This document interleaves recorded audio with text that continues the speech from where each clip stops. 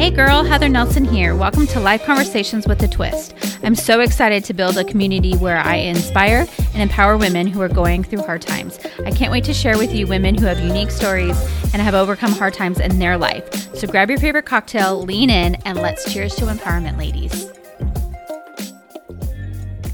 Hello, everyone. Welcome to Life Conversations with a Twist. I'm super excited to have my friend Samara on today. Her and I, gosh, how long have we known each other now? Like 6 or 7 years? Well, how long have you been in the industry? Since 2007. And I feel like we met right after maybe like 2010 or something.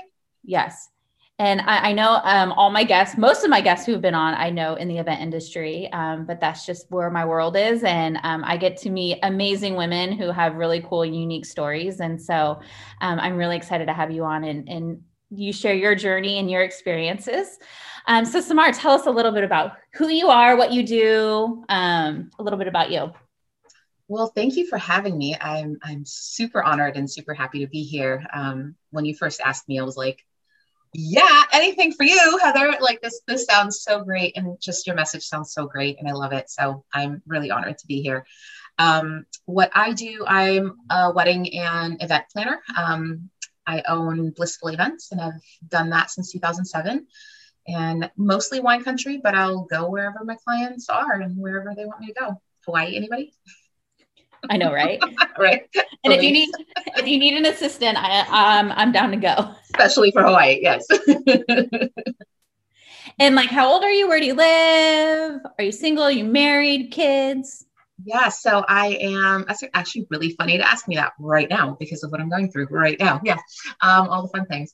So I'm 40 years old. I turned 40 a couple months ago, and I live in Petaluma. So first little town in wine country. If I know, I'm sure people are listening to you from all over the world. So first little town of wine country in California's wine country, and I am single, not married, but I do have a boyfriend, and he has 4 kids. So I kind of am a stepmom. I mean, we say that so far. We're not married yet, but we already call me a stepmom of 4. So that's been an amazing and super exciting challenge and just all the things. I mean, I went from like no kids, totally single, no one in my life to this amazing, amazing, amazing human being in my life and 4 kids. So it's like, okay, 0 to 100. And I love it. I love watching your journey and how like happy you are. I think I comment anytime you post a photo. I'm like, I just love how happy you are. And now you and I can relate on the kids situation. And I'm always here to support you through that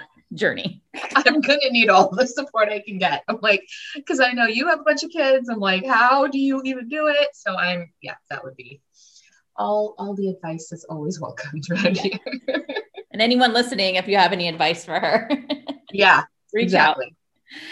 out. So you have a really cool and unique story, and I know a little bit, but I can't wait to like really dive into more of how you got here and all the things. So do you want to tell everyone your journey and why I thought you would be a great person to have on this podcast today? I will try. So starting all the way from the beginning. So I'm Palestinian. I was born in Jerusalem. I lived there until I was 9 years old. And it was absolutely amazing. We had family there. We had, everything we needed there. I went to an all-girls Catholic French school where I spoke fluent French at school. No one in my family spoke it, but I spoke it at school and, spoke Arabic. And every school that you go to there teaches you English because that's just the universal language. But they don't really focus on it unless it's an American school. So one of my brothers went to an American school. He spoke English really well. My other brother went to a German school. So we all kind of did we were in our own schools. And so moved here when I was 9 years old. For those of you who don't know a lot about, Palestine and that part of the world and the Middle East in general. So there's the Palestinian-Israeli conflict that has been going on for many years, started in 1947 and really has been going on ever since. The reason my parents decided to move here is really because of us, for their kids. decided that, with the Israeli Palestinian conflict, it got so bad. My oldest brother is 8 years older than me, so he's 48 now. I'm 40, and so back then I think he was 15 at the time. Wrong place at the wrong time, and he ended up being picked up by soldiers with him and 8 of his friends, and was beaten. I mean, almost to death. It was so brutal. He was in jail, and when you say jail, you don't think of like, like a holding cell. Like it's like a prison, like it's a torture cell is basically what the Israeli prisons are like. And so he was in that kind of a prison for 2 weeks. It was actually a total of 15 days before he got out. And I remember the day that he got out of prison, and again, just a kid in the wrong place at the wrong time. And I remember looking out the window, and we lived on the 3rd floor, and somebody's waving at me through the window. And I was like, I don't know who that is. And so, wave back, I get upstairs, and I realize that it's my brother. And he had just been so brutally beaten that I couldn't even recognize him. Oh. So, yeah. So, we'll start off with the hard stuff, and we'll get to the good stuff later. But, so my parents had a green card, which is what you need, a residency card, which is what you need to come and move here, since I was born. My aunt was married and lived in Ohio, and just asked our family members, who wants papers, who wants me to create papers for them. And it was, it was very easy back then. It wasn't, as hard as it is now to get citizenship and residency here. So it was basically, some papers that you filed with whoever it was supposed to be with, embassy or whoever. And we had a green card since 1981. In order for us to keep our green card, my dad would have to come here every year and, get a job, prove that he's paying taxes, all of that.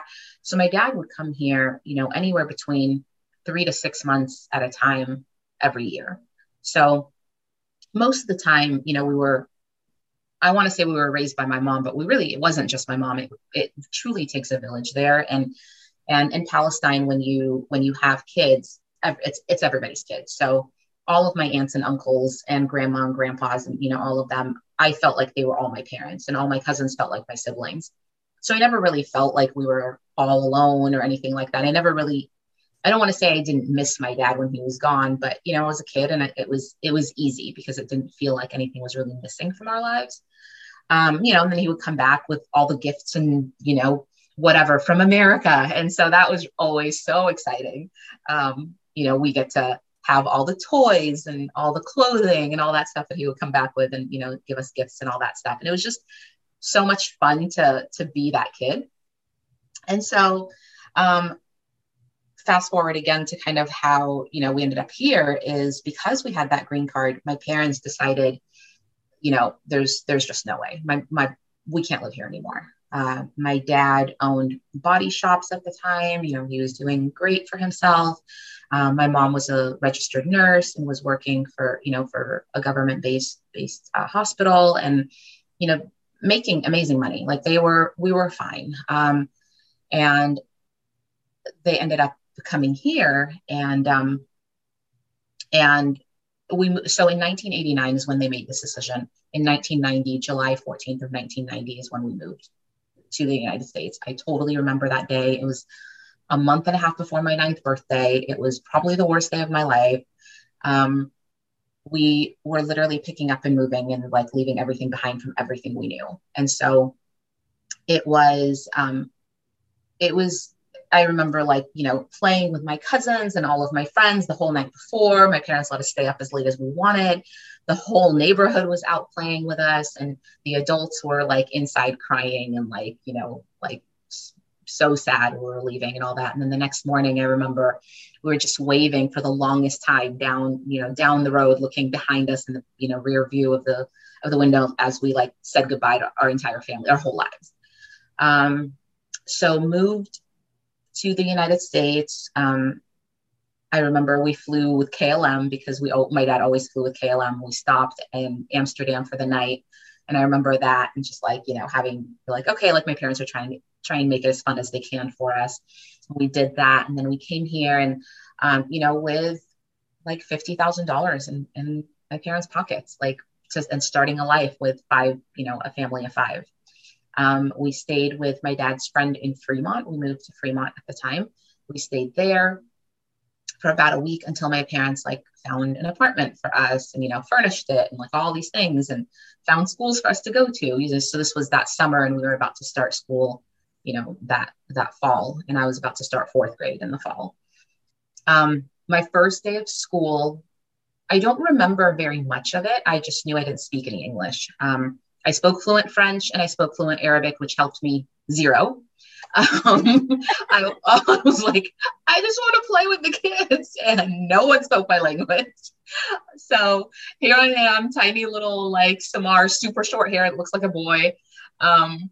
And trying to like figure out where I fit in. And of course they put me in an ESL class. I think they're called something else now. English as a second language class. I don't know what they're called now, but yeah. I think that's what they're called still. They're still called that. Okay. I think. So I was in an ESL class but still none of the kids spoke any Arabic either in my ESL class. So I remember I knew my name is Samar, which is exactly that's how you pronounce my name in Arabic. My name is Samar. I knew hi, bye, thank you, and the word ball, which was very important when you were 9 years old to know the word ball. Give me the ball, play with the ball.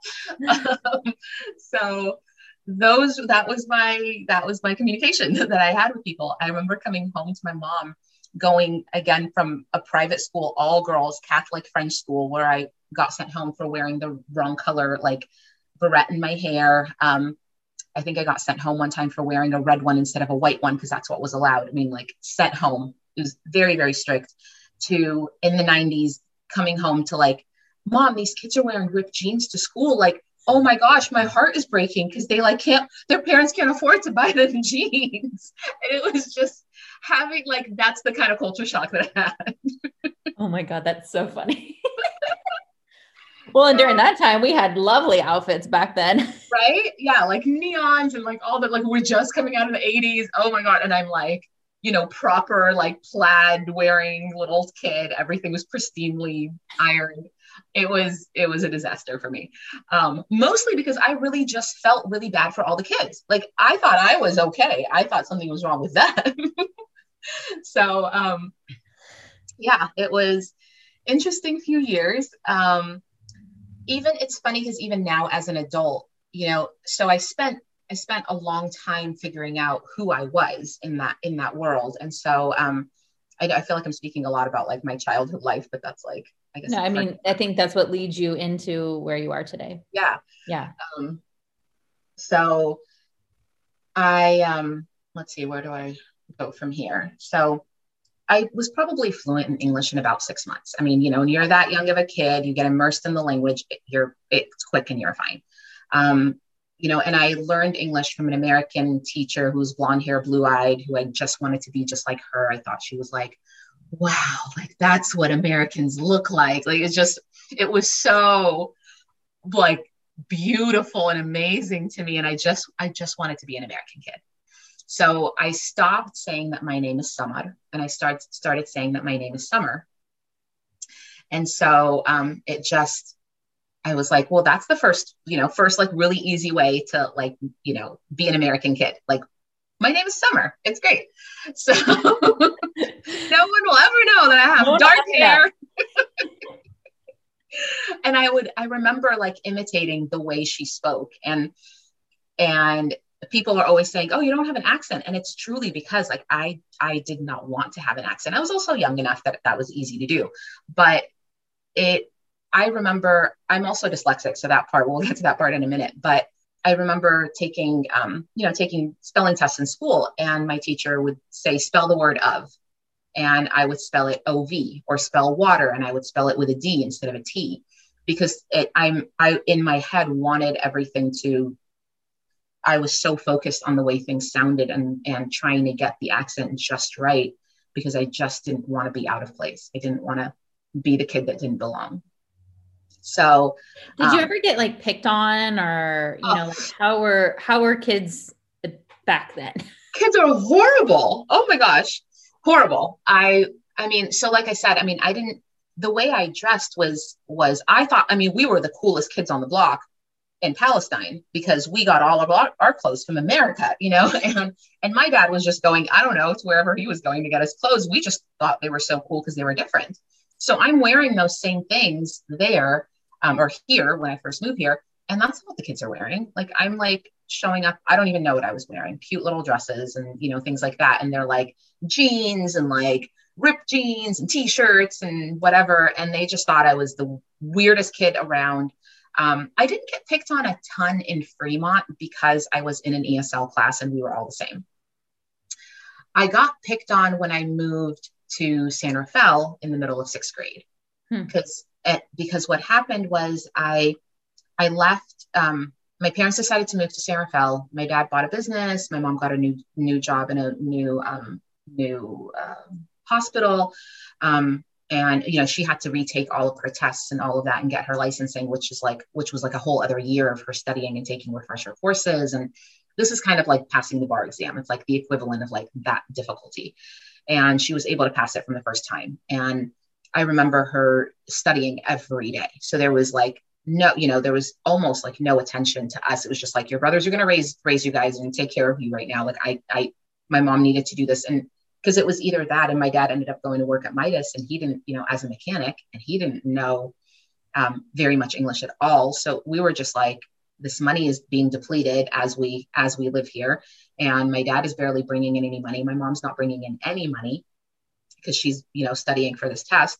So it was like, my parents had to sit us down and be like, all the things that you had before, like the privileged life you had before, we're not going to have that right now. Like, and we need you to understand what that looks like. And so what's so interesting. Can I like jump in real quick? Yeah. People talk about the American dream, and now I know this is nothing to go by, but I watched 90 Day Fiance, which yes, I do too. It's stupid and addicting and all the things. But it's so interesting because so many people want to come to America, right? They're like, that's like the American dream. Like, it's so glamorous here. It's so all these things, but you coming here, like, you don't just get in and you're like a millionaire. I mean, we all know how hard it is to be here, to live here, especially in Sonoma County. And it's just so, it's not easy. And it's like, you still struggle and you don't have money and you don't even know the language. And like, it's not as cracked up as people think it is. No, I mean, even now, like, people still think that like money grows on trees. You just come to the United States and you like bring a bucket with you so you can collect all the money that you find on the street. And I mean, in a lot of other countries, it's still that way. And, my family isn't that way. My extended family in Palestine, but when we go and visit and, friends, my cousins take us to hang out with their friends, we are looked at that way. Like, oh, those are the rich kids that came to visit us from America. And it's really interesting because yes, it totally is that way. And everybody wants to be here. And then they get here and they're like, where is this dream that I thought I was going to have? And it's not here. I mean, you have to work your butt off to get it. It's like you said, we all do. So yeah, it was really interesting for my dad, my dad to have to kind of go do that. He was the boss. Like, he had body shops, like all sorts of body shops and things like that. And now he's like working for someone, like doing brakes as a mechanic when he was like teaching people how to do this, So, and my mom having 3 different licenses from 3 different countries in order like to be able to work in 3 different countries in the Middle East and like them not being recognized anywhere here and having to take a year of refresher courses in order for her to even be able to even apply for a job at a hospital as a registered nurse. Oh, yeah. So that was all happening. So yes, the kids were definitely making fun of me a whole lot because I looked different. I acted different, especially moving to Marin County. Besides the Latino kids, I was the darkest kid around. I mean, their like skin color was, like I look Latina. A lot of people think and assume that I'm Latina. Oftentimes people come up to me and speak Spanish to me. And little secret about me that is not very nice. But when people assume that I speak a language and they come up to me and start speaking it to me, I just pretend like I don't speak it, even though I'm actually almost fluent in Spanish. It just bothers me. I mean, it would bother me too. I'm like, why would you assume? Like, you could say, do you speak Spanish? And then I would happy to say, yes, I speak a little bit of Spanish. Happy to do that. But like when someone just assumes, when someone speaks to me in Arabic, even like, I'm like, I don't assume, you can ask a question. Well, and this is why my husband's like, why don't you ever speak Spanish? Like at the stores, when we go to like Lola's or something. And I'm like, the second that I speak Spanish, they think that I'm fluent in it. And then they start talking and I'm like, I don't know what you're saying. I only know the basics. Like it's so overwhelming. Yeah. But even the fact that you knew 2 languages fluently and then now you're like learning another one, I think is so cool. Like I don't think people realize how hard learning a language is until you have to actually do it, especially as an adult. It's hard. Yeah. So it is, I think what happened for me was that because I had French and the French was going away so quickly because no one in my family spoke it. So literally I had 0 people to speak French to. I think my brain just started picking up another language. And so that's how that happened. Mm-hmm. At one point, I would say I was like 80% fluent in Spanish. And now it's just because I don't use it as much in my life. I'm, it's gotten less, but yeah, it's really interesting how languages work. And so quick, funny story about the stepkids. So, my boyfriend loves the Middle Eastern culture and is very, very well versed in it. Like before he ever met me, knows probably more about my culture than I do sometimes. And so we've talked about this and he's like, I want to learn Arabic. Like, I want you to speak Arabic to me. So I speak Arabic to him. And we decided that I'm going to start speaking Arabic to the 4 kids as well. And it has been the coolest thing because the 8-year-olds, there's 10, 8, 2, and 1. That's the ages of the 4 kids. And the 8-year-old like picks it up like it's nothing. Like every time I see him, he's like, oh yeah, now I know how to learn. Now I know how to count from 1 to 30. And I'm like, oh my God. Okay. Well, okay. On we go. Like now we're 31 to 40. Okay. And it's just, and they're starting to a little bit respond to me, like, saying thank you when some, like they'll say thank you in Arabic, things like that. But it's just so cool. It's so cool. Cause I'm remembering how it worked for me back then where I was like, yeah, like, I guess my parents have to speak to me in Arabic in order for me to keep the language. I love that. Yeah. So fun. Good job, Mama.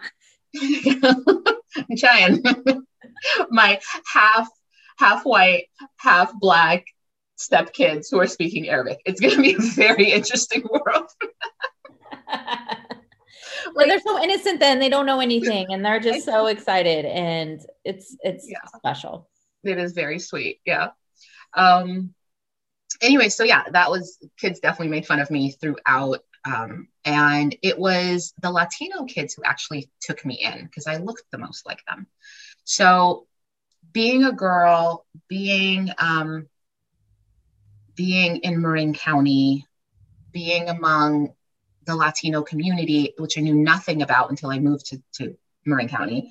That was also really interesting. And their culture is very similar to the Palestinian culture. So that felt really good to me, at least like they knew why my parents didn't let me do anything. And, they were so strict and all that. And that was a whole other thing. My parents were extremely strict. So I was never allowed to have a boyfriend. I was never allowed to have boys that, friends that were boys, boys weren't allowed to have my number. Like, that's not, even till now, I'm 40 years old and single. I was married for a while. We'll get to that in a minute, but it just, even being single now, my dad's like, I'm still responsible for you till a man comes and, whatever becomes your hero and, whatever it is, like comes to take care of you. And I'm like, Dad, I've been divorced for 8 years and I've been living on my own this whole time. Like it's all going to be okay. And he just, he can't absorb that. Like, that's not okay. So yeah, I'm glad you love that. It drives me a little crazy. I love him for it. It's the sweetest thing. It's just, in my culture, women are secondary. We are not the ones that are, we're educated. We're all of those things. It's just, we still come after a man. And so for my dad, a man needs to be a part of my life to take care of me, to make things happen, to, for my world to be complete, I will have to have a husband who wants to give me children. Mm-hmm. And that's the only way my life would be complete, according to my dad. Mm-hmm. So, and according to my culture in general. So it's interesting being this, Arab kid who, still call myself a kid, this Arab kid living in the United States, because there are two cultures that are really pulling at you that are so polar opposites, and being a woman and figuring out what your space is in that. So, I in my 20s, I met my boyfriend at the time, ended up falling deeply in love, ended up getting married to him. He's Jordanian, was born here, but Middle Eastern. So my parents were really happy. I had no idea that I was marrying an addict, alcoholic, compulsive gambler. Because again, me being so kind of, for just living under a rock, really, for, most of my life, because moving here at 9, had this, moving here at 9 years old, it took me years to figure out where I belong. And then after that is when I really started to even connect with the things that the American kids were connecting with. So the TV shows, or the sayings, or the different things that like people might say, that I still didn't understand. I mean, there's still things today. Whenever my friends watch movies from the 80s, even a lot from the 90s, I'm just like, I have no idea what you're referring to. Like, I'm not a Star Wars kid. I'm not any of those things, because they weren't around in my world, Mm-hmm. And it's the weirdest thing for me when my friends are like, oh my God, a new Star Wars movie, or, that kind of stuff. And I'm just like, okay, cool. I'm glad that that's working for you. Like, I don't know. It's just, to me, seems so weird, because these are not even things on my radar for me to even think about or worry about. For the year after we moved here, one of my uncles was in prison for 3 years, and there's still a struggle that happens every day there that my family has to deal with. So in the back of my mind, there's always so much more things than like what the American dream looks like. And not that I'm like constantly thinking about those things all day long. And that's not what I'm, trying to say, but there was just so many more, there was just more on my plate, I guess, than a lot of like the average American kid would have here. I'm a busy mama, and the last thing that I want to do is go grocery shopping. So I use Instacart. It's the best app ever. Download the app. You pick what grocery store you want to shop at. I use it a lot for Costco. I pick all the items that I want. You pick the time that you want it delivered, and they show up right to your door. You don't have to go wait in line. You don't have to deal with people at the store. It's super quick and easy. All your items are saved. So each time I go to the store, I can just pick all my items, and someone goes shopping for me. Instacart has saved me so much time and money. I'm one of those people, when I go grocery shopping, I buy more things than I need. This keeps it limited onto the only things that I need for the week. I highly recommend it. You can actually get a free delivery on your first order of $35 or more. If you click in the show links and go to the link, download the app, put in the code, and you can receive your first delivery on your first $35. I promise you, you will not regret it, and you will never want to go grocery shopping again. So if you're interested in Instacart, take a look at the link. So got married, realized I married an addict alcoholic. And when I got married, I was totally one of those brides that was like, oh my gosh, I planned my own wedding. I can totally be a wedding planner. There's so many of you out there. There's so many of us out there. But I was actually able to do it. But I was actually able to do it. You do a great job. But when people say that, I'm like, oh, I hate those girls. I was totally one of them. So I was planning my wedding. I was also, I've always like planned the parties for people. I've always done those things. And so I'm like, this totally is the fit. I'm just going to try it out. I'm not going to quit my job. I'm just going to try it out. Let's just see if this is something that works for me. So I started my business, Blissful Events, in 2007. And in the midst of, working in corporate America, where I was actually planning corporate events all over the US and Canada, like week-long conferences that we would do all over. And so I knew that I was able to at least do that part of it. So I'm working full time. I'm a new bride. I'm starting this business, and I'm realizing that probably made a really big mistake with who I've married, because things are starting to come out and I'm like starting to realize, oh my gosh, I married this person that's, an addict alcoholic. And my parents finally think I'm taken care of. I'm 24 years old, I turned 25 on our honeymoon. I was a baby, and making these decisions that I thought were the right decisions for me to make. And really a lot of them had to do with kind of my culture kind of pushing that, you have to be married, otherwise you're nothing. You're a woman, you can't be alone in the world. You have to have babies, all of these things. And so, but there was this drive in me that I knew there was more for me than all of these things that I was doing. So I focused a lot on blissful events. I focused a lot on my business, and I just was like, I'm going to just see where this goes. And I'm going to try to be the best person I can be and do that. So, my way of doing that was I would work in the corporate world 9 to 5, Monday through Friday, and then I would come home, sit in traffic, because I was working in Sausalito and living in Petaluma. We moved to Petaluma when we got married. We never lived together before we were married, because that's not the cultural thing to do. So I didn't know any of these things about him until we were married, because it was easy to hide things. So I'm a very big fan of living together before you get married. So from 6:30, my husband at the time would cook us dinner. So he's cooking dinner, and I'm like working on my website, and I'm creating all these things and doing all these things. And then, he would say, oh, I'm going to go to Costco to do some shopping or whatever. Cause he owned, he worked at a deli at the time and owned a deli at the time in Petaluma. I'm going to go get some things, supplies for the store tomorrow. Okay. And then, he'd be gone for the rest of the night. I won't see him again. He would, it was all the excuses from, I fell asleep on my friend's couch, or I had one too many beers and ended up falling asleep. But, Adam's went to Costco. Yeah, you went to Costco. Yeah. Well, I'd get a call. Oh, I'm going to go to Adam's house and have, okay, great. Whatever. We're 25 years old. I'm thinking, and he was a little bit older than me, not a lot, same general age. I think he was like 4 years older than me or something. So of course, you want to go have a beer at your friend's house. You're my husband. I trust you. Go have fun. So, little by little, these things started getting figured out as to okay, what is really going on? Am I giving you information is this what you're looking for? Okay. Yeah. And as things started to get figured out as to who he was and, what is happening in his life, I'm like, okay, how do we fix this? Because I completely went into fix it mode.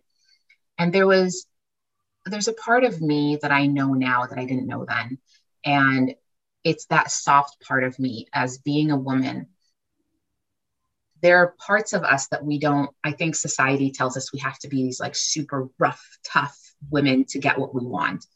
And we don't. And I realized just being the essence of the beauty of who I am on the inside is really what gets me to the point of getting what I want and what I need in life. And I didn't know that back then. We'll talk more about that in a minute, I guess. But I was just so rough and we're going to make this happen, and I'm going to do this, and I'm going to do that, and I'm going to fix you, and I'm going to do these things. And there's, I was just so much in my masculine energy, really. There was, and there's masculine energy and feminine energy are in both men and women. It's not, this isn't it's not a competing thing by any means. It's just, I am a woman, and I'm going to draw more on my feminine energy. And I was drawing so much. Everything in my life was masculine energy at the time.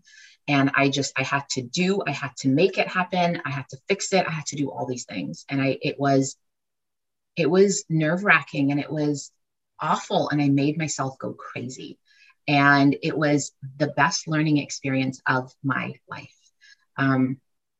During that time, I decided to join a group called Al-Anon. If people don't know what Al-Anon is, if you are a friend or a family member of an addict or alcoholic, it's the equivalent of AA and NA, but for family and friends of addicts and alcoholics. And it was the best thing that I could have ever done for myself. I remember he came home one day and he said, we were arguing as we did often, young couple, and he's not coming home, and we don't have any money, and because he's gambling it all away, and all the stuff. And I don't know how we're going to pay rent, and all these things. And I'm not telling my parents about any of it, because God forbid my parents still think that I have a husband who's not taking care of me. Oh my goodness. So my parents don't know anything about this. So everyone in my life thinks, and all my friends think I'm like the happiest bride that's, on the face of the planet, because that was the show I put for everybody. The show I put on for everybody. So we're arguing one night, and he looks at me and he goes, "There are programs for people like you." And I was like, "People like me?" And I was just so mad. Like, you're the one that needs to be fixed. I'm fine. You're the bad one. I'm the good one. And it was just awful. And it was the biggest blow up I've ever had with him. And I was like, okay, you know what? I gave it a couple days, and like let me let myself cool down. And I gave myself a couple days, and I was like, you know what? I'm going to show him. If he thinks that I can be like, I need to go to a program, I'm going to go to this thing, and I'm going to figure out how to fix him, and I'm going to fix him, and it's all going to be okay. Because in my head, I'm going to go to this thing, this class in my head, and they're going to tell me how to, fix my husband. And then I was going to come and do A, B, and C. And then he was going to do all the things I wanted him to do. And then we're going to live happily ever after, which obviously did not happen, because I just told you guys that I'm single and have a boyfriend. So we ended up being married for almost 6 years by the time the divorce was finalized. And it was the most loving divorce I've ever had in my life. And during that time, during the span of those 5 to 6 years, we're separated after 5 years. And by the time we were divorced, it was 6 years. And we were together for 5 years before that. So this is like 11-year relationship. And one of the biggest things that I learned then is how to love me. And I was this person who was a complete people pleaser. I came from a country that, tells you that as a woman, you're supposed to come as a second-class citizen. Your voice is not really heard. Your voice doesn't even really count. And without a man, you are nothing. So it was, I was in the space of, I needed to please people. That was all I did. Even the role that I took on in my household with my parents as a young kid was, my mom would do all the cooking. Both my parents worked. Kids would come home from school. She would do the cooking and, would make us all dinner. I would do all the cleaning, everyone's laundry. I made everyone's bed before I went to school in the morning. I mopped, I swept, all those things. And so I called myself Cinderella when I was a kid, because that was how I felt. Mm-hmm. So I grew up, and this mentality was so ingrained in me that you are second to a man. And you are not good enough unless you do X, Y, and Z, and unless you please everybody around you and all of that. And in Al-Anon and many, many, many years of therapy, and I'll just touch on this, I don't need to speak about it a ton, but I was sexually abused for many years as a child. And so I went to a lot of therapy for that as well. I feel like that's a whole topic all by itself if we ever wanted it to be. But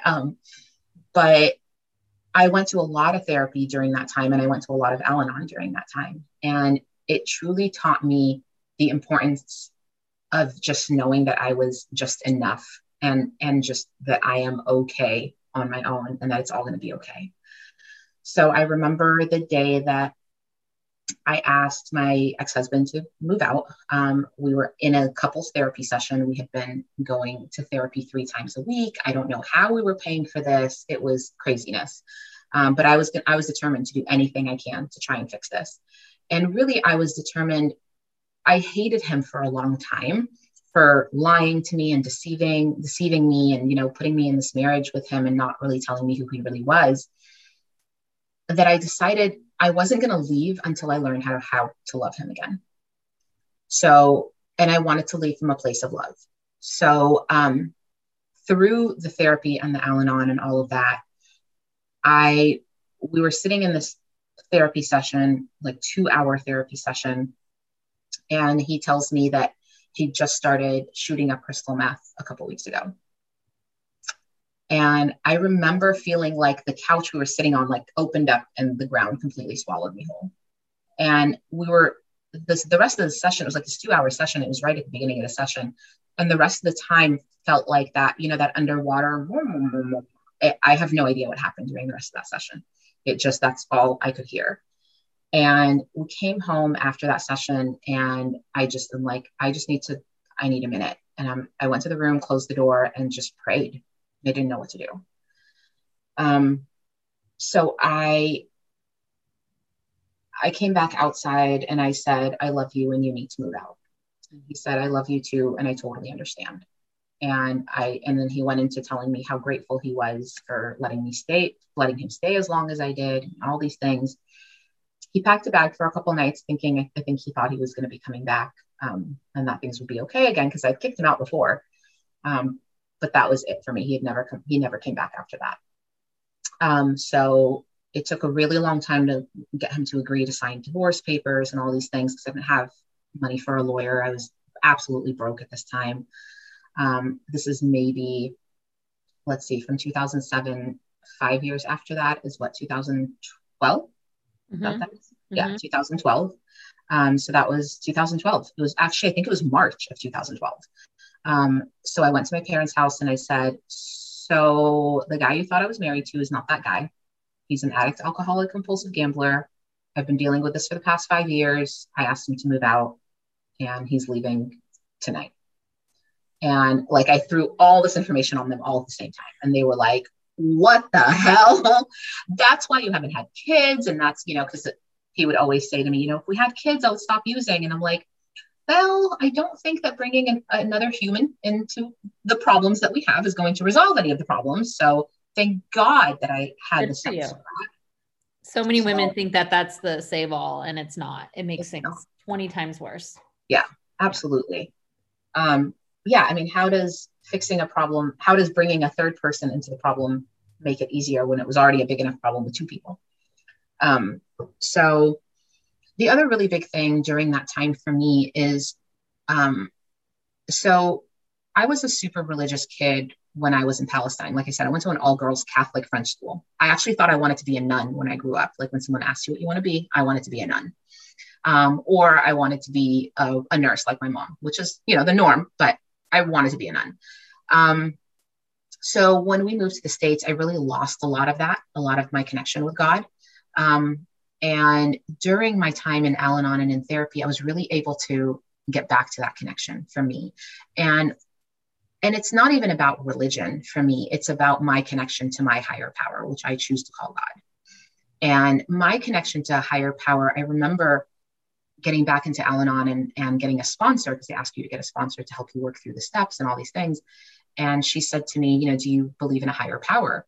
And I said, I don't think I do anymore, because all of these bad things wouldn't have happened to me had there been a God. So she said, do you believe that you are the be all end all of the world, the universe? And I said, no, absolutely not. And she said, is there anything that feels like it's bigger than you? And the only thing I could imagine at the time was the ocean. And she said, well, can the ocean be your higher power? And so for years, when I would have problems, I would envision it's like I'm standing on the shore and a wave would just wash over me and just wash away the problems. And that's how I would hand them over to my higher power. And so for many years, that's how I did that until I continued to develop my relationship with God and whatever that looked like. And this isn't something me trying to push, religion on anyone by any means. It was just again, for me, that's what worked for me and my relationship with God and how that really affected my life. So, got divorced. So now I'm this Palestinian kid who is divorced in her early 30s. And, I don't even think I was 31 yet. And I don't have any kids. Now that means I'm basically used up goods is really what society is telling me. Whether it be American society or definitely, Middle Eastern society, or Middle Eastern culture. And that's really how I felt for a really long time. I felt like I just wasn't good enough. I felt like nothing was working. But again, deep inside of me, there was just a light that just wanted to shine so badly. And I didn't know how, I didn't know what it was. I didn't know. I just knew that there was more in here for me. And like, and that was it. So I just kept pushing. I, kept working on my business. And I think, Heather, we probably met right around that time, is probably when I was either going through my divorce or something like that, is I think so. what I'm I think it was like right after. Right after. Okay. Yeah. And so, I mean, you probably watched a lot of the shift probably in me during that time. And I think the important part for me was to know that there is a little girl inside of me who needed to be loved and to be cherished and to be honored. And I didn't know how to do that for her. So I spent a lot of time, and I still spend a lot of time. I'm currently working with a relationship coach who is phenomenal, who just helps me learn more about me and learn about that little girl in me who now today I get to just cherish and say, okay, like you need some time. Like I'm clearly in my like alpha mode. I'm in my masculine, and I'm not sitting here nurturing you. And that's what you need in this moment. And let's take a minute to do that. And I get to do that now in the most loving way for myself. And when I started focusing a lot more on that is when my business grew. I didn't per se do anything. Like I hired a business coach, and, I did the business coaching thing and I did all of that. So yeah, like, was I becoming more and more business savvy as I went along? Yeah. But I'm not convinced that that's what it is that actually made my business grow and made me be who I feel like I am today. I think it was just the fact that I started to be unapologetically myself and learn that whether I show up like this today with zero makeup on, or I show up, looking like $1 million, doesn't really matter, because that's just my outsides. What matters is the way I treat people. What matters is what my heart feels when I connect with others. What matters is how I feel about myself every day when I wake up, and how I continue to, treat the world and what I do with that. And it's such an interesting and such a different way to think, because I started to then attract different people into my life. So, I started to attract people that like would treat me better, or like I would be in relationships with men that was different, that I never thought I would have, or whatever. And, fast forwarding to Courtney, which is the amazing man that's in my life right now, who I believe is my person. I'm like, I feel like a queen. I feel like I'm royalty. I really do. And I don't mean that in like a presumptuous way by any means. I just mean that it's, I was able to co-create having this person in my life because of the work that I've done and because of the attention that I paid to my soul. And, even thinking of the last like few years of what relationships have been for me, even the last 8 years, because I've been single for 8 years, and what those relationships have been. And every single one of them, as I continued to work on me, was a better relationship. And now I'm like with this person that like, I just don't think that I can, like, this is, oh my gosh, this is my gift. And again, this isn't the like, I don't feel like I need a man to come and do these things for me. Now I get to sit in my feminine energy every day as a business owner, as a woman in society that tells us we have to be alphas and we have to do instead of be. And I get to be instead of, I get to be a human being instead of a human doing. And the difference that that's made in my life is unreal, just completely unreal. It's so interesting to hear that, like everything that you just went through and how you processed that as somebody like on this side of you and being a friend and seeing you, like your confidence has always just, if someone was said, who's the most confident person that you know, it would be you, hands down, because just seriously, like the way you show up, I know, but every time I'm like around you, like you just have like positive energy and you make people feel good. Like anytime you're with them, and you're like, I always watch you on social media and I'm like, you and I have had this conversation because I'm like, I want more confidence like you, because you just show up and you speak your mind and you just have this, like, I don't care, like I'm a girl boss and I'm gonna just do it. And I've always appreciated that about you. So as somebody on this side, and I know you probably have gone through all the things internally, like I would never have guessed.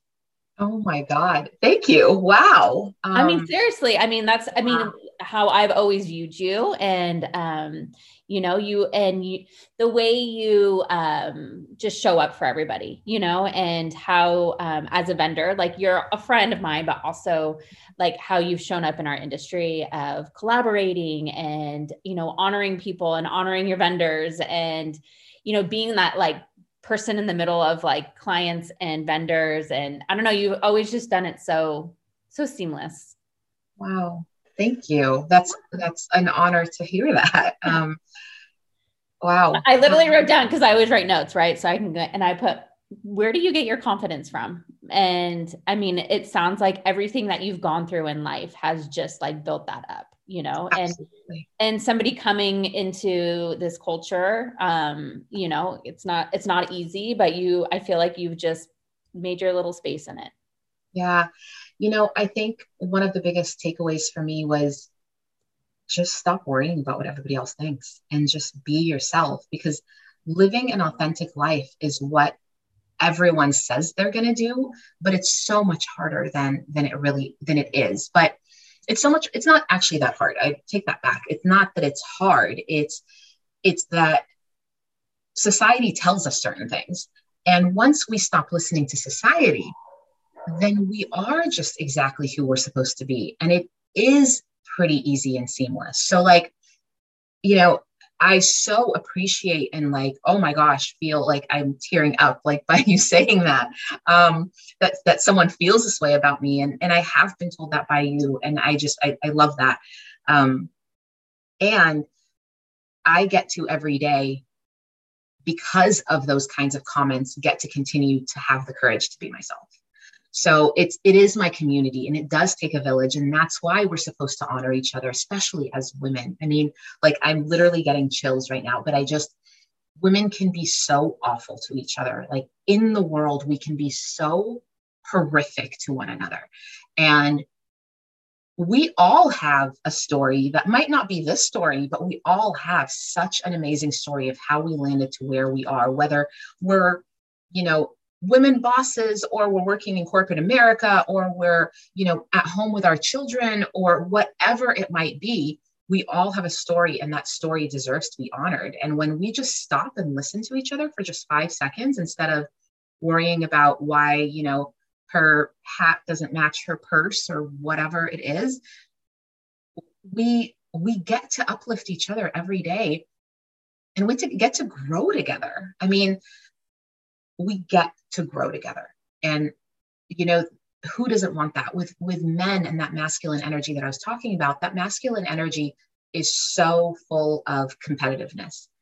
And when we're sitting here competing with each other, we're not being the essence of who we are in our feminine energy, and getting to be these, the women that we want to be, and getting to be this, like, people do say the kind of similar things to me that you just said. And I honor it every time and cherish it and so appreciate it. And they say, I've had women say, I want to be more like that. And then, you watch them in society and or you watch them, they turn around and they're just like gossiping about the next girl. And I'm like, I mean, it starts with the little things, right? Like, I don't need to sit here and gossip about anything, because I was the kid that I don't know, like I was the kid that probably didn't know how to, I know I didn't know how to dress, and I know I didn't know how to do my hair. And I didn't know that hair products were made for, you know, my kind of curly hair and these big curls. I used to wear my hair straight every day. I used to literally flat iron my hair because I just wanted to be like everyone else who had straight hair and, you know, blonde hair and blue eyes and all these things. And, you know, for the longest time, I wore green colored contact lenses because I just wanted to have colored eyes. And it was like, now I'm me and I'm brown and this is who I am. And I have brown eyes and I have dark hair and it's big and it's curly and it just look, you know, and I'm curvy and there's nothing wrong with any of that. Like, it's just, and I get to just show up every day being the size that I am and the, you know, the hair that I am and the height that I am and whoever, and whatever is happening in my soul that day, I get to show up in the world that way and get to project that out. So the times when I do those live videos and people are like, oh my gosh, I can't do a live video. Like, I'll go to a venue and be like, I'd love to do a live video and like have you like, you know, I want to like do a shout out for your venue. Like maybe you could tell me a little bit about, you know, your venue and all that. And people are like, oh no, absolutely not. And it's just, I'm like, we do this to ourselves and we make it so much harder for ourselves because society tells us that we're supposed to be nervous and we're not supposed to, you know, feel comfortable in front of a camera or whatever. But oftentimes when I'm doing these videos, I really just do whatever feels good or not in my heart. Like during the pandemic, when everything was going on, I did a lot of videos where I was like, hey guys, I'm having a really rough day today. Like, this is really hard and I'm feeling really isolated. I you know, lived through the pandemic, almost the entire pandemic by myself, and months and months would go by and unless I'm going to the grocery store, I didn't see anybody. And I'm a super social butterfly. Like, it doesn't work for me to not see people. And so, you know, social media was a great outlet for me to just be like, okay, hey guys, like who else is feeling this in our industry? And this was in 2020 that I did this last video. And we were at an event for an industry event last week. And you were there, actually. I remember seeing you. And a lovely woman came up to me who is also a wedding planner. I'd never met her before, who said, oh my gosh, I've been wanting to meet you for years. And I saw that video of yours in 2020 and it inspired me to keep going. And it was like, oh my God, you remembered a video I did 2 years ago and it inspired you? Like, oh my God, the fact that I was able to do that, I mean, thank God. Like, I don't even like, I'm just so grateful that I was given this gift of like being able to shine in the way that I'm allowed to shine. Keep shining, sister. Keep shining. Bless that upon everybody. Such a good message. And I think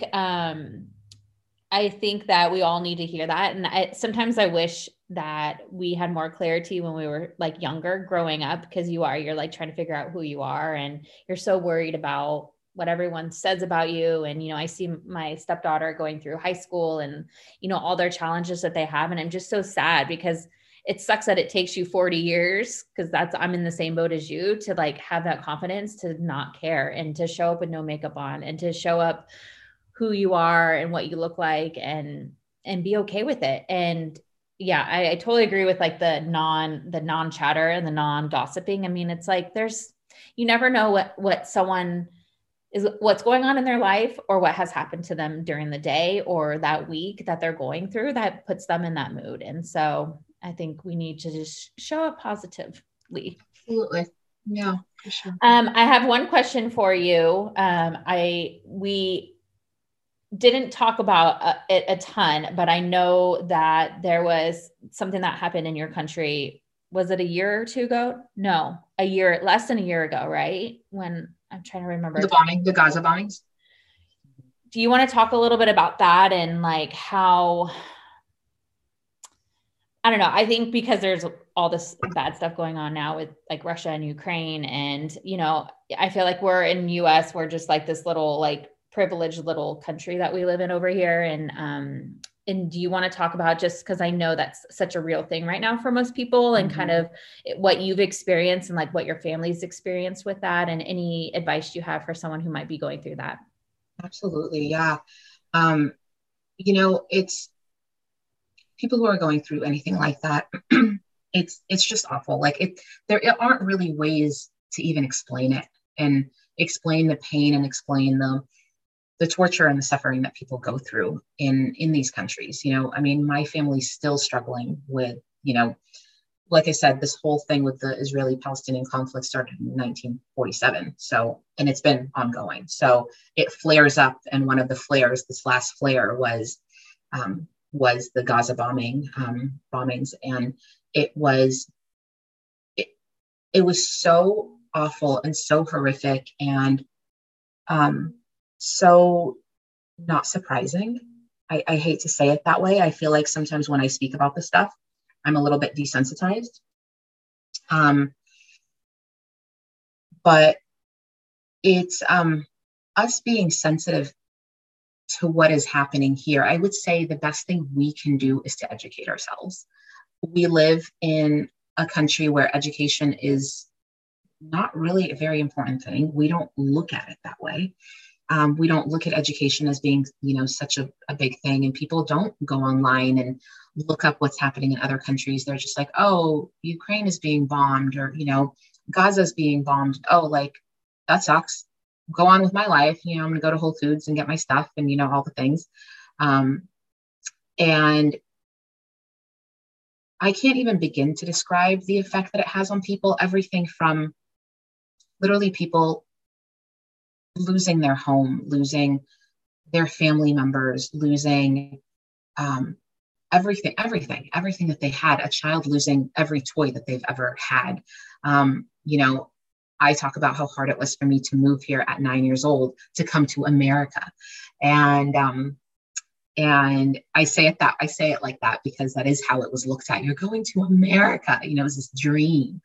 And we don't know that when we come here, the racism we're going to find and the things we're going to see.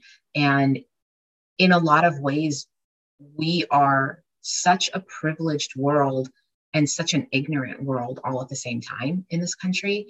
And the best thing we can do is be sensitive to each other and educate ourselves.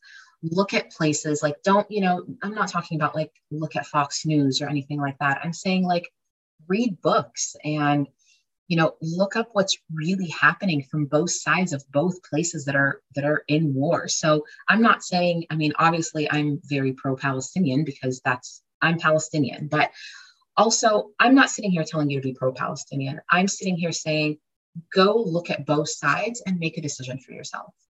The fact that my whole family so huge part of my family still lives in Palestine, and there's checkpoints everywhere, and you can't get from one spot to another without getting to a checkpoint. Sometimes my family can't see each other and they live 20 minutes away from each other. When I lived in Palestine, our home was maybe about a 10-minute walk from my grandma's house. We would walk there every single day. We saw my cousins and grandma and everybody every single day. Now there's a wall that is in between us. So where my parents' house used to be to my grandma's house is no longer a 10-minute walk. Sometimes it takes 2 to 3 hours to get there because of the checkpoints and because sometimes the Israeli soldiers decide they're not going to open up the checkpoint. So that means families don't get to go, kids don't get to go to school that day. Parents don't get to make money because they can't get to work that day. People can't drive their cars from point A to point Z unless you have a specific, driver's license that says you're allowed to go here and go there. And if you are, and you're a Palestinian, you still have to be back by a certain time. So you can't like work a night shift at a hospital or whatever, because you have to be home at a certain time. Otherwise there's a warrant out for your arrest. So my grandma passed away August of last year. And she's my heart and soul, this woman. Like, she's helped raise me. She's my everything. And while she was in her battle of, going back and forth to the hospital a bunch and all of that, there was a time when she almost didn't make it to the hospital because the ambulance that was giving her a ride to the hospital, one of the ambulance guys, one of the responders was paramedics. One of the paramedics didn't have the correct license or something like that. And they were like, well, you can't go in. And they're like, this woman's literally dying. And this happens every day. And they wouldn't let them go in. And this poor medic had to get out of the car and wait for someone to hopefully come back and pick him up while they took my grandma to the hospital. And pregnant women have died at checkpoints because simply Israeli soldiers didn't feel like letting her in. She gave them too much attitude or whatever, and that's the kind of place that it is there. And so, bombing a place like Gaza, to be totally honest, I've actually never even been to Gaza. As a kid, it just wasn't, it was like an hour and a half away from where we lived. And I didn't know anyone there. There's no reason for my parents to take us there. So they didn't. So I've never even stepped foot in Gaza, but it's such a small country. The whole country is smaller than the whole state of California. So when you talk about two different people that are trying to fight over the land, that's a lot of fighting in a tiny little country that is smaller than California. So, there are, I remember being a kid, and again, this is kind of what goes back to why I'm probably so desensitized to so much of this, but, and I hate to be that way, but it's just part of my reality. But I remember being a kid, and, the Israeli soldiers were coming into our neighborhood, and you could see it kind of from up over the hill. And, as little kids, you just knew if there was Israeli soldiers coming in and the bullets are flying through, and as they're starting to fly through, because that's what they did, you would go inside and you would wait until they left, and you come back outside and play. And it was really, it sounds insane, but that's how it was. And I remember they were throwing tear gas bombs into our neighborhood. And I remember running into the house. We're going into my friend's house. I was like, oh, tear gas bombs, better go inside. Like, that's how casual. We're making an effort to go into the house, but that's just, I don't know, people die every day. Like, it wasn't, I hate to again say it, feel so casual about saying it, but that's just how it was. That was the reality of the whole thing. And I remember coming to the door. So it was like 3 or 4 friends of a group of us together. I was the last person to go into the door, and the friend kind of closed the door right behind her and kind of shut it in on me before I went in. And I was like, oh, well, whatever. I'll just stand here. What are the chances that I'm gonna get hit by anything? And so I just remember being lucky enough to literally lift my head up and look up above me. And it was a 4-story building. And I saw something coming down from the 4-story building. And it was a tear gas bomb that was being thrown over the building. And all I did was reach my hand behind my back, open up the door, go and one step inside the door, close the door. Tear gas bomb falls, all of that. We come back inside, and we come back outside to play, because now the soldiers are gone. It's like 2 hours later or something. They arrested whoever they needed to, or beat up whoever they were there to beat up, or kill whoever, whatever it was that happened. So they didn't kill anybody, because that would have been that we wouldn't have come out outside and play. That would have been going into mourning with whoever family that would have been. So whatever it was that they needed to do. So they did that. They left, and we come back outside to play, and there was a tear gas bomb sitting right there. And I just remember thinking, had I not walked back, that tear gas bomb would have probably hit me right on the head. And a tear gas bomb, you smelling it isn't going to kill you. It's going to hurt a lot. It's going to burn your eyes like hell, but it's not going to kill you. But if it falls on your head from a 4-story building, it will kill you. And I just remember that. And that was just one of many memories that happened. And and that, comparing it to what happened in Gaza, is nothing. I don't know if people out there saw photos, but just Google Gaza bombing. And you'll see pictures of neighborhoods, the complete city, with buildings that are completely collapsed or halfway collapsed, and kids playing with the rubble, and not having anything to eat, and have lost everyone they know, and now they're just a little 3-year-old running around with no family. And there's no CPS, and there's none of that kind of thing that exists there. So who knows what happened to these children? And it's not very easy for people like the UN or anything like that to come in. They don't allow for a lot of that stuff. So it's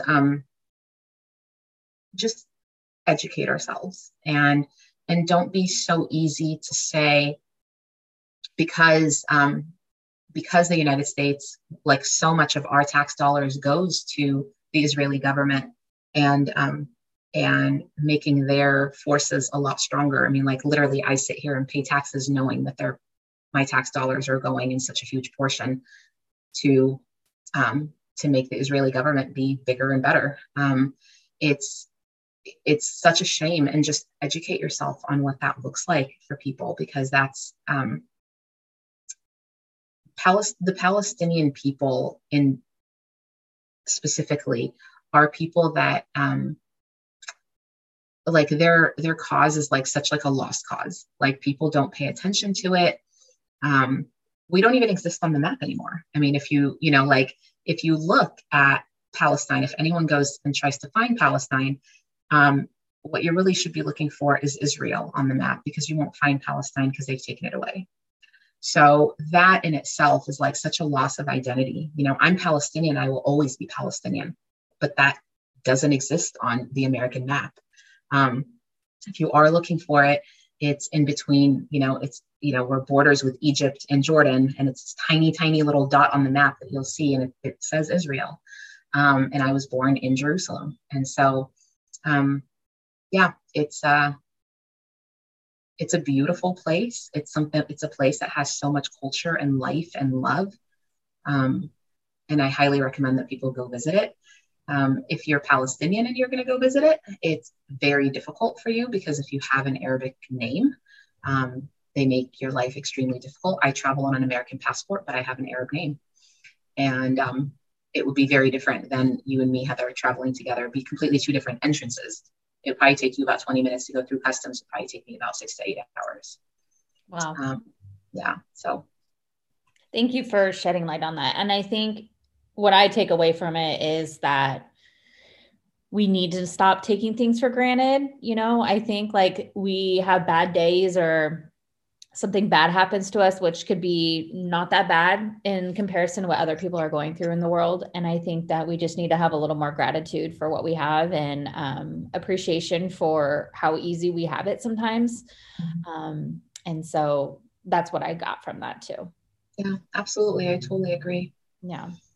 Is there anything else that you want to share or say to the listeners out there? No, I feel like we covered my whole life. You're up to speed. I'll keep you posted on what else happens. Thank you. I know, like you said, we all have our own journeys. We have our own, ways we got here and who we are today. And I love listening to people's stories, because I always learn so much and just feel so blessed and thankful for the people that I'm going to meet. And my dog's barking. And grateful you have a place where you can have a dog, Exactly. And just, knowing that we all have our own journeys, and appreciating that and appreciating each other. So I appreciate you for being here today. Thank you. And I appreciate being here and loved every second of this. And thank you for asking me to share my story. Yes. If you ever want to come back on for any other reason, you just let me know. Okay. This is off topic, obviously, but we're off this part. But the only other thing I think that might be interesting, and you probably have had a lot of people speak about this because it's happening so much, but that whole the childhood abuse and that kind of thing, which all kind of connects together. But nobody has come on to talk about that. Really? I don't know if that's something that your listeners would even be interested in, but to be honest, I want to run the gamut of whatever, I've had all kinds of crazy different things. I do have a girl coming on. She's been through human trafficking. So she'll talk a lot about that. Yeah. So I have it. And I think it's good because, again, we all might be going through it. You were talking about gambling. The girl who will be on the week before you, her husband she doesn't call it an addiction. She calls it a problem, a gambling problem. But she talks about that and I'm like, holy shit. I didn't even know that was a thing. And then now you say this again and I'm like, oh, so I think there's so many different things that people go through that a lot of us don't think they are. And it's so nice to know that it's not nice to know. It's good to know that somebody else is kind of going through it and that there's resources out there and people we can lean on for those. Yeah, situations. Absolutely. Yeah. I'm glad I talked, like I said, the word Al-Anon and all of that. I think that'll, if anyone hears it and is like, oh, there are programs out there for people who need support in that. Yeah. So thank you. I appreciate you. Thank you. I appreciate you. Hope you enjoyed today's podcast. Please share this episode on social media and tag me. And if you know someone who needs to hear this message, please share. I can't wait to continue to inspire you all.